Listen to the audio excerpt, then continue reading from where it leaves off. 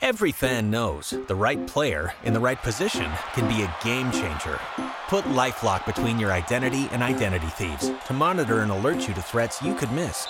Plus, with a U.S.-based restoration specialist on your team, you won't have to face drained accounts, fraudulent loans, or other losses from identity theft alone. All backed by the LifeLock $1 Million Protection Package. Change the game on identity theft. Save up to 25% your first year at LifeLock.com/aware. Hi, it's Adam Gold. Fan Ask Away podcast time, and there are burning questions seared into your mind, you the Hurricanes fan. Among them, can Sebastian Aho actually be a center? We'll get into that and more as Alec Campbell and I take a look at the things that have crossed your mind as we head into the Hurricane season.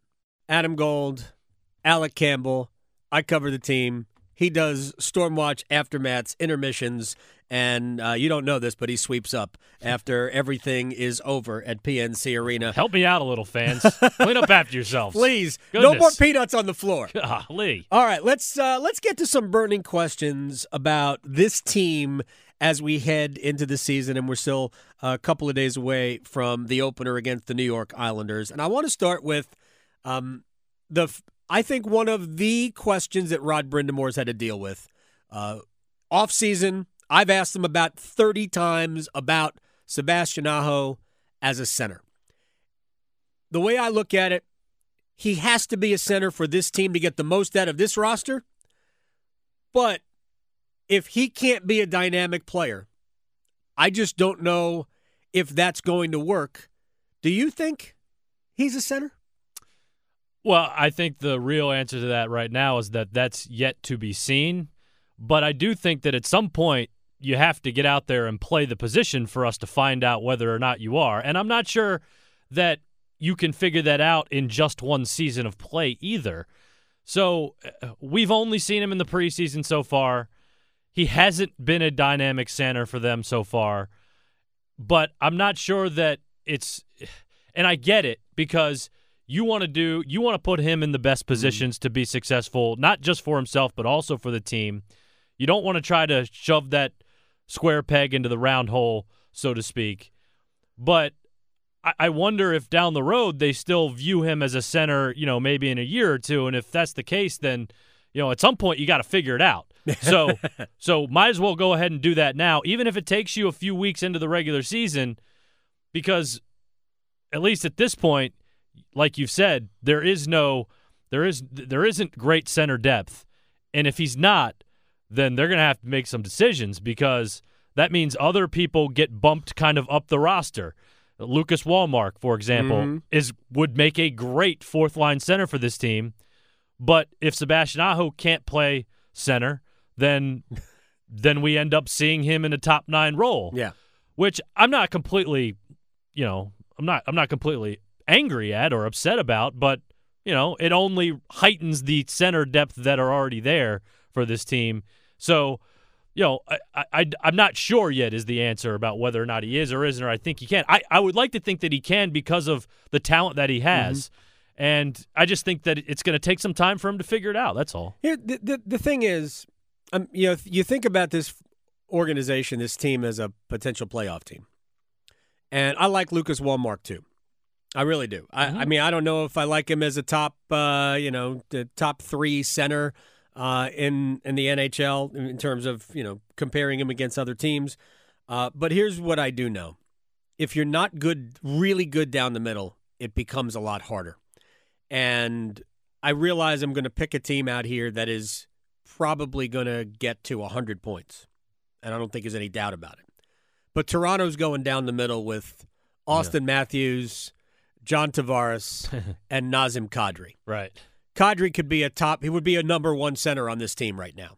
And Toronto, by the way, favorites to win the Stanley Cup right now. Look, they're legit. They have other issues that they have to overcome. But that is the gap between two guys learning the position in Aho and Natchez and Jordan Staal and what Toronto puts on the ice is glaring, and that's assuming Aho can play center. I think the complicating factor with Sebastian, real quick, we saw him play a good chunk of the last 10 games at center last year, it was a mixed bag. There were nights that were better than others, and that's all understandable. It might have been better to just, let him rip the Band-Aid off with Martin Necas last year and let him play the entire year and just take your lumps. And right. Because where would Necas be now right. And if he had played all last year at center? I was going to bring that up too, just as one last point, is like, what do we expect from this team this year? If it's really that we don't really expect them to make the playoffs, and if we're going to go ahead and ride with guys like Andrei Svechnikov and Martin Necas, and it's going to be sort of a feeling out process for a lot of guys this year, then what are we really talking about? We might as well just allow Sebastian Aho to go and figure it out if that's what we want to make him to be, and if he's cool with that. Right. Because that's the other thing, too. Well, he wants to play center. There's no question he does. If he wants to play center and he's cool with that, then I'm cool with that. But if you get to a situation where Sebastian's just saying, look, man, I just feel so much more comfortable on the wing. I'm better that way. It's better for my brand and my future, because let's be honest, you can find yourself in situations in professional sports where you move around and you don't do very well, and that affects your future earnings, your future role in the league. So, number one's got to look out for number one sometimes too. And so I think part of it has to be a decision about what you think you are as a team and what the expectations are, as you referred to with Martin Necas last year. Yeah, you brought up the expectations. I think the expectations are that this team will compete for a playoff spot. I really do. And obviously it all depends on the goaltending. If Scott Darling and Peter Mrazek are a credible goaltending tandem, I think this team has a chance. I think the defense is good enough. Offensively and defensively, the blue line is good enough to put them in position and take some pressure off, where maybe it creates a little bit more of wiggle room so Aho doesn't have to be dynamic offensively until he becomes comfortable at the position. So if the expectation is that they'll just compete for a playoff spot, play a fun brand of hockey, then I think you live with Sebastian's growing pains in the middle. Necas as a 19-year-old, still learning how to be an NHL player, and with whatever setbacks you get with Andrei Svechnikov on the wing, and him learning how to be a professional, not just an NHL professional, but a guy who goes from Barrie in the major junior hockey to the NHL. I think you live with that, and just understand that this is a learning process that may take a year. Mm-hmm. But I still think they're good enough to be a playoff team. It's based on the goaltending. Yeah, I think if things fall correctly, guys stay healthy, all those things, I think they got a chance to make the playoffs. I don't think there's any doubt about that. Would I necessarily go throwing money around on it? Probably not. Might get good odds. And well, that's true. And you bring up the defense. I'm starting to wonder if this defense is simply going to be a better defensive core and not as much of a defensive core. I think that's the way that they've been kind of ballyhooed in the preseason. It's like, oh, look at all these veterans. They're going to be really great in front of the goaltenders. And so far, they have limited teams in the preseason to limited numbers of shots, and that's good. But I think maybe the bigger thing for me is getting Justin Falk back into a more offensive role, especially on the power play. Dougie Hamilton becoming being that offensive force and the puck mover on that top defensive pairing. I know there are guys out there that aren't necessarily offensive guys, like Calvin DeHaan's not an offensive guy. I'm not sure. Hayden Fleury, we're still waiting to see. You know what I'm saying? Right. Trevor Van Riemsdyk, not necessarily that either, although that was a beautiful goal he scored the other night. In Nashville, absolutely. But I wonder if maybe the defensive side of that defensive core isn't as good as we thought it is, and we might actually see an uptick in the offensive side. Jacob Slavin certainly can be a great defenseman and a defender, but he's also pretty good on offense too. Look, he's been quarterbacking the second power play unit. I actually think the Pesci that we saw in Nashville, who there was a lot of responsibility heaped on him, playing against mostly the Predators' NHL forwards, right? I thought that Pesci looked like, hey, this is the guy who got a 5-year, multi-million-dollar, annual contract. Slavin, in this preseason, to me, has been outstanding, and he's shown you, because I thought last year was just an average Jacob Slavin. I was not. I thought he had a really slow start early and picked his play up later, but Slavin never really got deep into plus territory. A couple of years ago, as Carolina was giving up goal after goal after goal, Slavin and Pesce were way plus as a defensive pairing and played heavy minutes. So, but I think we're going to see that Jacob Slavin again. Plus, he's going to add more offensive punch to his game. So I actually think their defense has a chance to get better. Calvin DeHaan is very steady. And as long as Trevor Van Riemsdyk can play the left side, then they will be very solid in their last pairing, regardless of who it is. I could see Pesce playing up. I would not be shocked if 30 games into the season, Slavin and Pesce are back together again.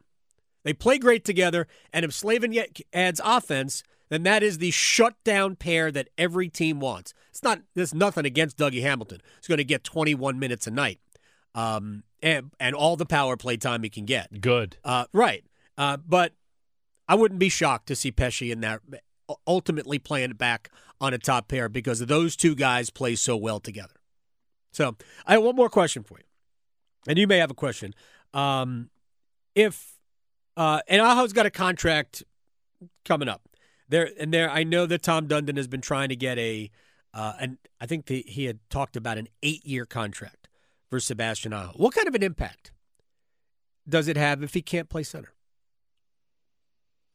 Well, I mean, then they've got to go figure that out. No, I'm talking about in terms of the contract you offer him. Oh, yeah. If he can't play center, they got to find another center. Right. Although, and when Rask comes back, maybe he reverts to the Victor Rask of old. But what does Sebastian Aho get? Does it, in my opinion, I'm not sure it impacts what you pay him at all, whether he plays center or left wing, because there are guys, whether it's Taylor Hall or David Pasternak or Nikita Kucherov, William Nylander's not going to be a center for Toronto. He's going to get $9 million a year. Oh, maybe not from Toronto, because I don't think they can afford to pay another guy $9 million. But those guys get paid. So, I mean, if Aho if he can't be center, but he can be a 75-point year guy at left wing, I think you pay him. Yeah, I think that you pay for. I guess my short answer would be you pay for a dude who scores points for you. And if he is a winger and turns out to be an elite winger and scores you a ton of goals, then I'm cool paying him basically whatever he wants to get paid. You know what I'm saying? But I think